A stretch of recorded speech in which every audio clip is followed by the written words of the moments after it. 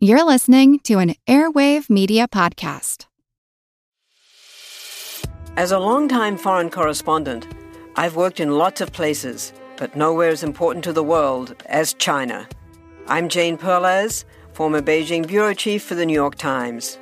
Join me on my new podcast, Face Off, U.S. versus China, where I'll take you behind the scenes in the tumultuous U.S.-China relationship. Find Face Off wherever you get your podcasts. Welcome to the Your Brain on Facts back catalog. I'm your host, Moxie LaBouche. A little bit of context before the episode begins. For these early episodes, I was still learning to edit the audio. Some of them sound bad because I didn't edit enough, and then some sound worse because I edited too much. Please take the audio quality with a grain of salt and understand that it was growing pains. And now, our feature presentation.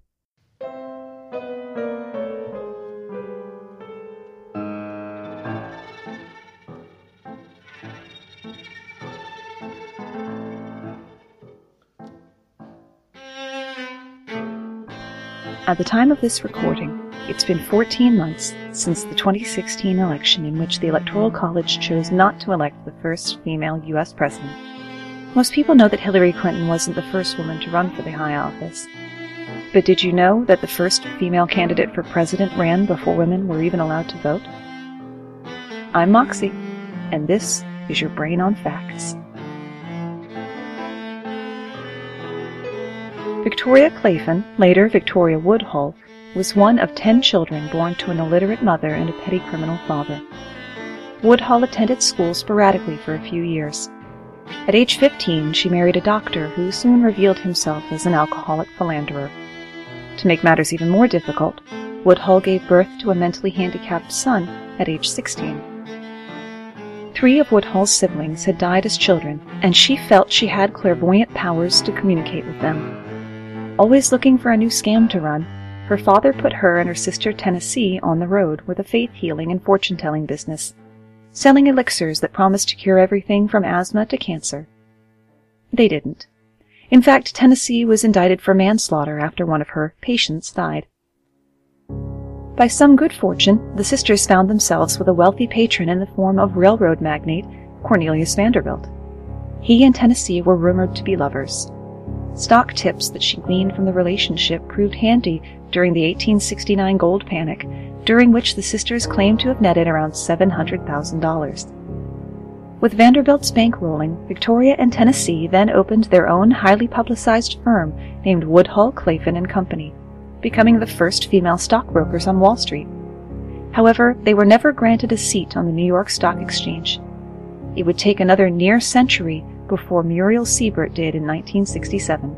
In the same year that she became a stockbroker, Woodhull attended her first suffragette rally and immediately became passionate about the cause.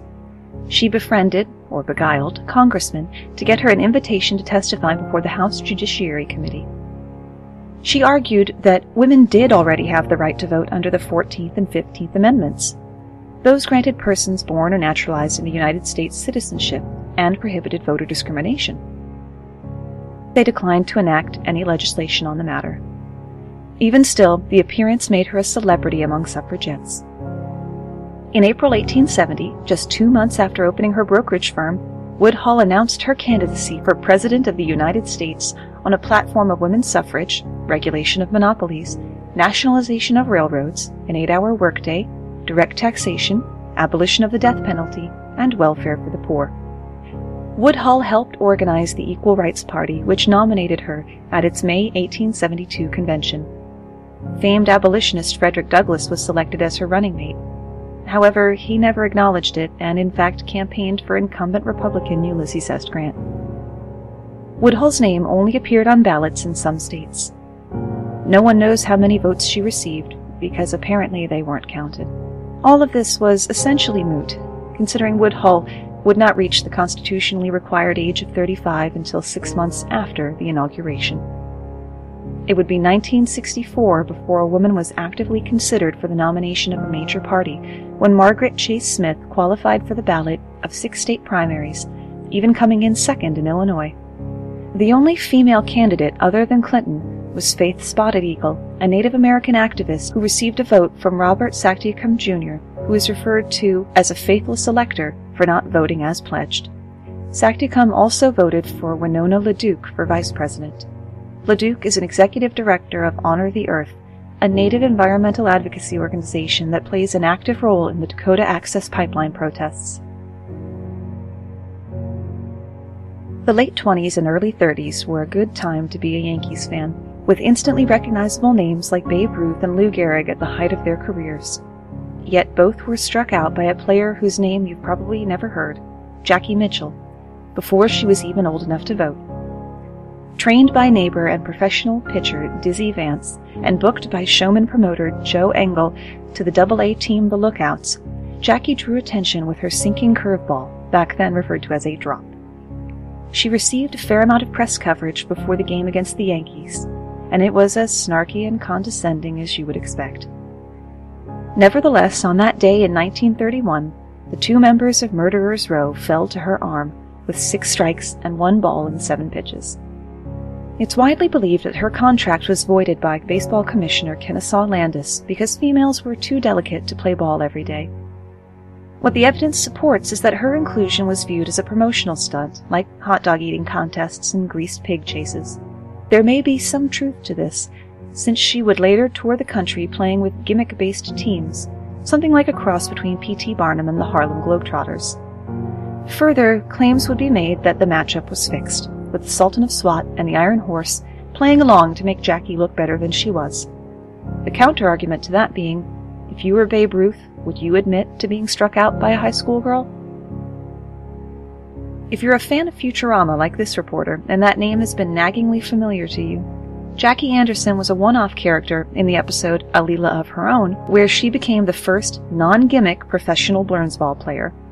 Given the factual references the writers are known for including, it's not hard to think there's a connection there. The first American woman to win gold in the Olympics passed away 55 years after competing without ever knowing that. At the 1900 Paris Games, Margaret Ives Abbott, born in 1878, won the women's 9-hole golf tournament on May 22nd, narrowly beating out England's Charlotte Cooper, who won the tennis singles event on July 11 to claim firsties.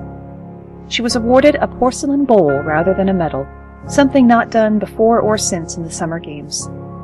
1900 was the first year in which women were allowed to compete, seeing 11 female contenders in the more ladylike sports of golf, tennis, and yachting.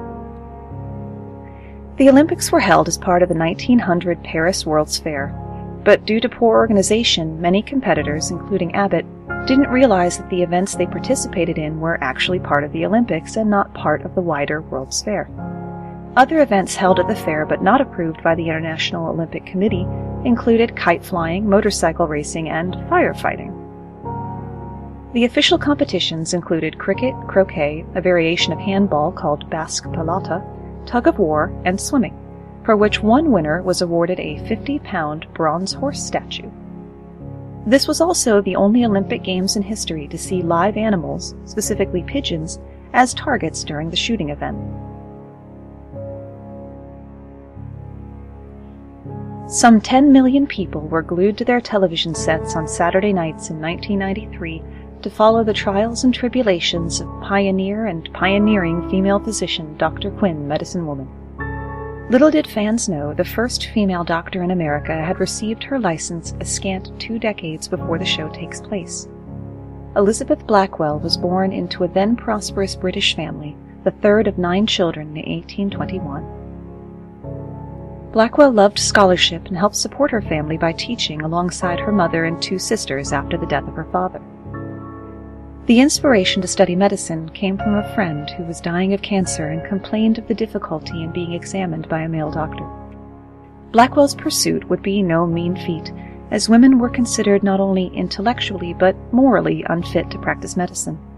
Not to mention, little higher education was available to women, and medical schools were, as they are now, expensive. Blackwell read medical textbook in her landlord, Dr. Reverend John Dixon's library, while continuing to teach and save money for tuition. After being rejected by all 29 medical schools in Philadelphia and New York, Blackwell began applying to lesser-known schools, eventually being accepted at the Geneva Medical College of Western New York State. The administration had actually let the students decide whether or not to admit a woman. The boys had all thought it was a big joke and voted yes. A woman studying medicine was such an aberration at the time, people would stop and stare at her on the street. Blackwell stayed focused and devoted herself utterly. Even though she started midterm, she became the head of her class and stayed there until she graduated in 1849 at age 28. A medical degree was no blank check, however. When Blackwell went to Europe to broaden her studies, no hospital would accept her, except for one in Paris, and only on the condition that she be a student midwife and not a physician. Her dreams of being a surgeon would be taken from her as well, along with an eye, by purulent ophthalmia, a form of conjunctivitis often arising from gonorrhea which she contracted from a patient. Germ theory and widespread hand-washing for doctors were still a decade away. Moving back to New York, Blackwell determined to open her own practice, but no landlord in the city would rent to her. Eventually, she hung her shingle in Jersey City, where business was initially slow. To get her name out, Blackwell began giving lectures on women's health and wrote articles on the importance of good hygiene, exercise, and physical education for girls. Her sister Emily would receive her degree in 1853, and the two opened a women's and children's clinic in the slums of New York, along with a German midwife-turned-doctor, Marie Zakwerska. After the first clinic closed, they opened the New York Infirmary for Women and Children, which still exists as the Beekman Downtown Hospital. It not only served the poor, but provided a training facility and positions for female medical and nursing students. Blackwell would return to England to lecture, and became the first woman to have her name entered on the Medical Register of the United Kingdom. A constant advocate for sanitary conditions, Blackwell helped to establish the U.S. Sanitary Commission in 1861, a private relief agency created by federal legislation to support sick and wounded soldiers during the American Civil War. She also contributed by organizing a unit of female field doctors and nurses. In 1868, she founded the Women's College of the New York Infirmary. One of the school's students was Sophia Blake, who would later open a medical school for women in London. Among the infirmary's first residents was Dr. Rebecca Cole, only the second African-American woman to become a doctor. Cole received her degree in 1867, 2 years after the end of the Civil War and 3 years after Rebecca Lee Crumpler. Everybody shush! William Shatner has something to say. Cat and Jethro, box of oddities. What do you do when the woman you love dies? Well, of course, you dig her up and you live with her. Aww. The show examines weird things. There are plenty of old photographs from this time period of children out in the streets playing in and among the dead horse carcasses. Oh, I miss those days. Things used to be so much simpler. Cat and Jethro. Then there's the urine wheel, which sounds like a really bad game show. They've done weird things. Cat and Jethro, box of oddities. That is really mysterious. Join Cat and Jethro Gilligan Toth for the strange, the bizarre, the unexpected, as they lift the lid and cautiously peer inside the Box of Oddities. The Webby Award-winning Box of Oddities podcast from Airwave Media. Let Mysteries at Midnight be your destination for detective whodunits and captivating mystery stories. You'll hear classic stories like Sherlock Holmes, Agatha Christie's Poirot, and short tales from H.G. Wells, Charles Dickens, Edgar Allan Poe, and others. I'm Christopher, and I read these classic stories in the soothing style of a bedtime story, so you can listen to them in bed when you drift off to sleep. I also host the #1 sleep podcast in the world called Sleep Cove, where millions drift off to meditations, hypnosis, and bedtime stories. We soon realized that listeners wanted to hear our mystery stories all in one place, so we created Mysteries at Midnight, where you can listen to all new tales every week.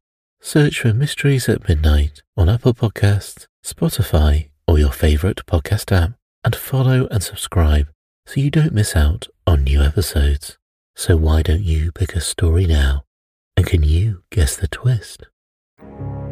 Elizabeth Blackwell overcame many hurdles that society had positioned between her desire to be a doctor and actually becoming one. For Rebecca Lee Crumpler, the journey would be even more difficult. Born in 1831 in Delaware, Crumpler was raised by an aunt in Pennsylvania who spent much of her time caring for sick or invalid neighbors. At age 21, she moved to Boston, where she would work as a nurse for 8 years. Crumpler would train on the job, as the first formal school of nursing wouldn't open until 1873. She was admitted to New England Female Medical College in 1860 on a scholarship from the Wade Scholarship Fund, which was established by the Ohio abolitionist Benjamin Wade. At that time, of the 54,000 physicians in the United States, 300 were women, none of whom were African American.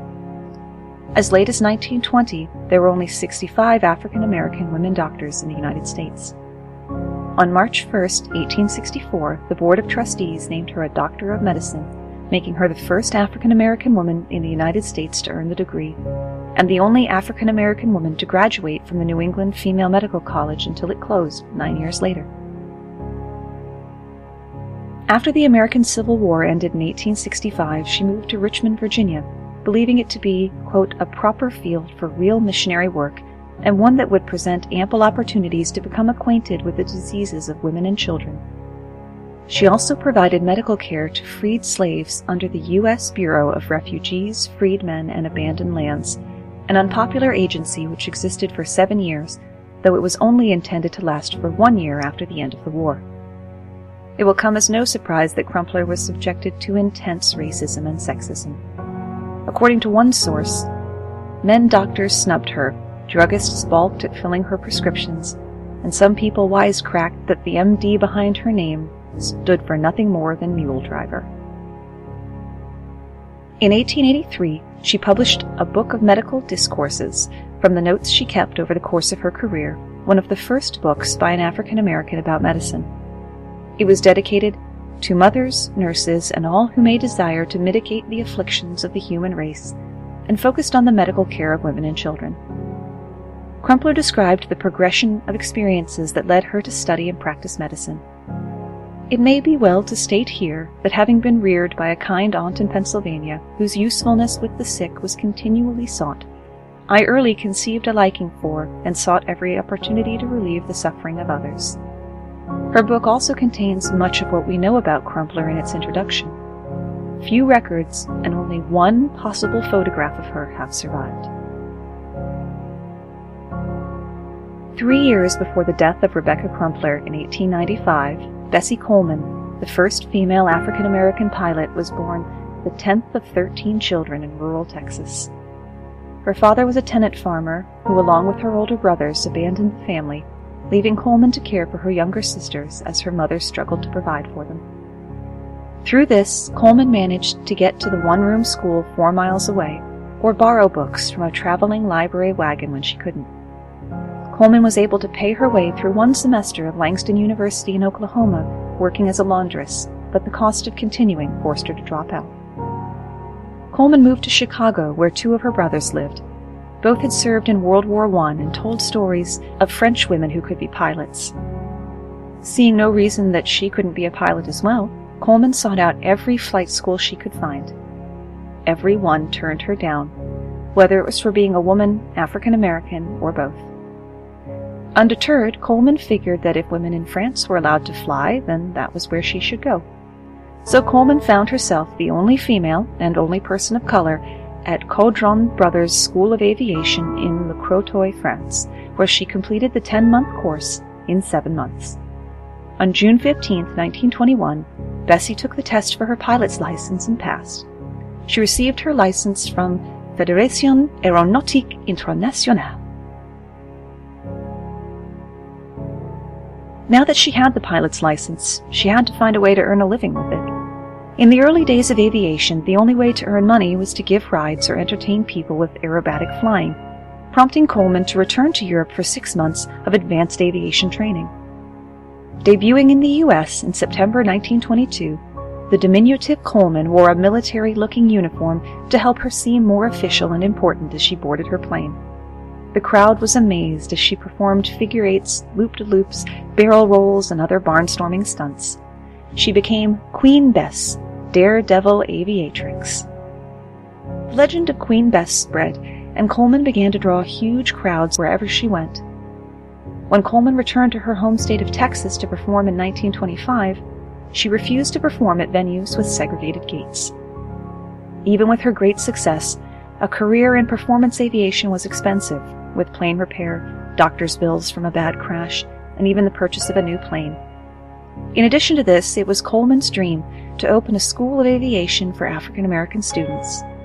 Saving for that school was difficult, so Coleman began supplementing her income with lectures, parachute jumping, and wing walking.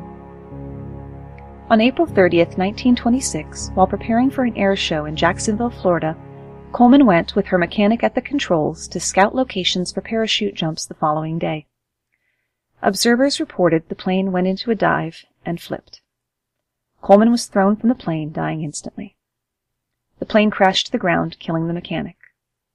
It was later determined that a loose wrench had become jammed in the controls. Some 10,000 people attended Coleman's funeral in Chicago. 3 years later, the Bessie Coleman Aero Club was established. The school Coleman dreamed of trained many outstanding African-American pilots, including Willa Brown and the Tuskegee Airmen. For years afterwards, the Challenger Pilots Association of Chicago and later the Tuskegee Airmen did a flyover of Lincoln Cemetery on Coleman's birthday to honor her. While barnstorming was the thing to see in the Roaring '20s, if you ask a member of Generation X or older to name a famous stunt performer, they would say Evel Knievel, the motorcycle jumping holder of Guinness's World Record for the most broken bones in a lifetime at 433. But when it comes to originality, Knievel pales in comparison to Annie Edson Taylor, the first person to survive going over Niagara Falls in a barrel in October 1901. This was a dangerous and exciting feat of daring do, pulled off by a very proper and arguably boring person. Widowed by the Civil War, Taylor was having trouble making ends meet on her school teacher's salary. From her home in Michigan, she read about the Pan American Exposition, a World's Fair being held in Buffalo, New York, which would later be remembered primarily as the scene of President McKinley's assassination. Taylor was struck with an idea for what was essentially an absolutely bonkers retirement plan. With hundreds of thousands of people in the area for the expo, Taylor set her sights on fame and fortune. With the sometimes reluctant help of 2 assistants, Taylor made a pickle barrel 5 feet tall by 3 feet wide and outfitted it with cushions, including a lucky heart-shaped satin pillow and a leather harness to hold her in place, as well as lead weights at the bottom to keep it upright. She tested the barrel with a cat, who thankfully survived. If you look online, you can see a photo of Taylor posing with the barrel and a surprisingly calm cat. The plunge was set for October 24th, her 63rd birthday, though she claimed to the press to be 43. Even with everything in place, the stunt almost didn't happen. The crew of the boat tasked with towing the barrel to the middle of the fast-flowing Niagara River were reluctant to help with what seemed likely to be a polite older woman's suicide. Finally, at 4 p.m., Taylor was sealed into the barrel, towed to the appointed spot, and cut loose. The rapids knocked the barrel around violently for nearly 20 minutes before it plunged over Horseshoe Falls. Taylor emerged from the barrel, badly shaken, with a small laceration on her scalp, but otherwise unharmed. Fame came immediately, and left almost as quickly. Photo ops and speaking engagements were set up for the woman dubbed Queen of the Mist, but Taylor reportedly lacked any kind of charisma as a speaker. Audiences found her somnambulant, meaning she put them to sleep. The public quickly lost interest and moved on. Making it even more difficult to pull in the crowds, Taylor's manager, Frank Russell, absconded with the famous barrel, the key visual of her presentations. He also took much of her earnings, and Taylor spent most of her savings hiring private investigators to find him. Though Taylor would die penniless in a nursing home at age 82, the name Queen of Mist lives on in the form of a tart barrel-aged beer from Martin House Brewery in Texas, as well as an off-Broadway musical that premiered in 2011. Taylor was even the subject of an episode of the Nickelodeon game show Legends of the Hidden Temple. She's buried in what is called the Stunters section of the Oakwood Cemetery in Niagara Falls, New York. The first man to survive going over the falls was Bobby Leach, who used a custom-made metal barrel that looked rather like a submarine, and in which he fractured both kneecaps and his jaw. Leach was able to parlay his accomplishment into a lucrative career, until he died from injuries sustained from slipping on an orange peel. Taylor nearly didn't have the title of first person to survive a barrel-borne trip over the falls. A month earlier, in September 1901, an attempt was made by one Maud Willard. Disaster struck when her barrel became caught in a whirlpool for several hours. When the barrel was finally pulled from the river, Willard was found dead of suspected suffocation. She had taken her pet fox terrier with her, and the dog, having better survival instincts than its owner, had lodged its nose in the barrel's only air hole. While braving the falls in a barrel may seem like a quaint old-timey activity like barn dances or chasing a metal hoop with a stick, as recently as 1995, a man went over Horseshoe Falls on a jet ski. In case this story has planted the germ of a dangerous idea in the listener's mind, please be aware that of the 15 people who went over the falls, for reasons other than suicide, 5 have died. Also, going over the falls, with or without a vessel, is illegal on both the New York and Ontario sides. Despite inspiring more than a century's worth of copycats, Taylor herself was not an advocate of anyone else surmounting the falls. "If it was with my dying breath, I would caution anyone against attempting the feat," she was quoted as saying. "I would sooner walk up to the mouth of a cannon knowing it was going to blow me to pieces than make another trip over the fall." And that's where we run out of ideas, at least for today. It should go without saying that this is far from being a comprehensive list of female firsts. We've barely begun to scratch the surface of the lives of women who broke with tradition and eschewed gender stereotypes, women who paved the way for the relative freedom we experience even today. Thanks for spending part of your day with me.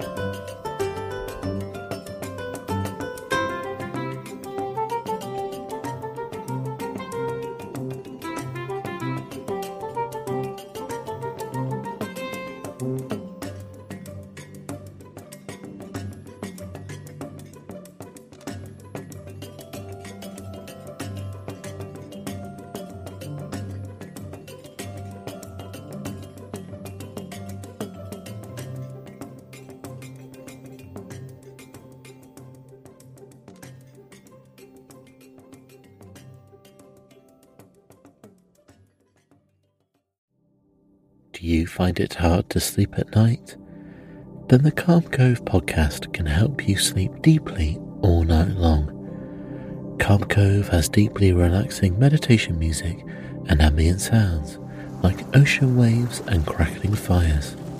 All of our episodes are designed to help you relax and to fall asleep fast. Calm Cove is brought to you by the team behind Sleep Cove, the sleep podcast that consists of spoken word hypnosis, meditation, and stories. So if you want to listen to a beautiful soundscape tonight, search for Calm Cove on Apple Podcasts or Spotify and see how we're helping millions of people relax and go to sleep every night.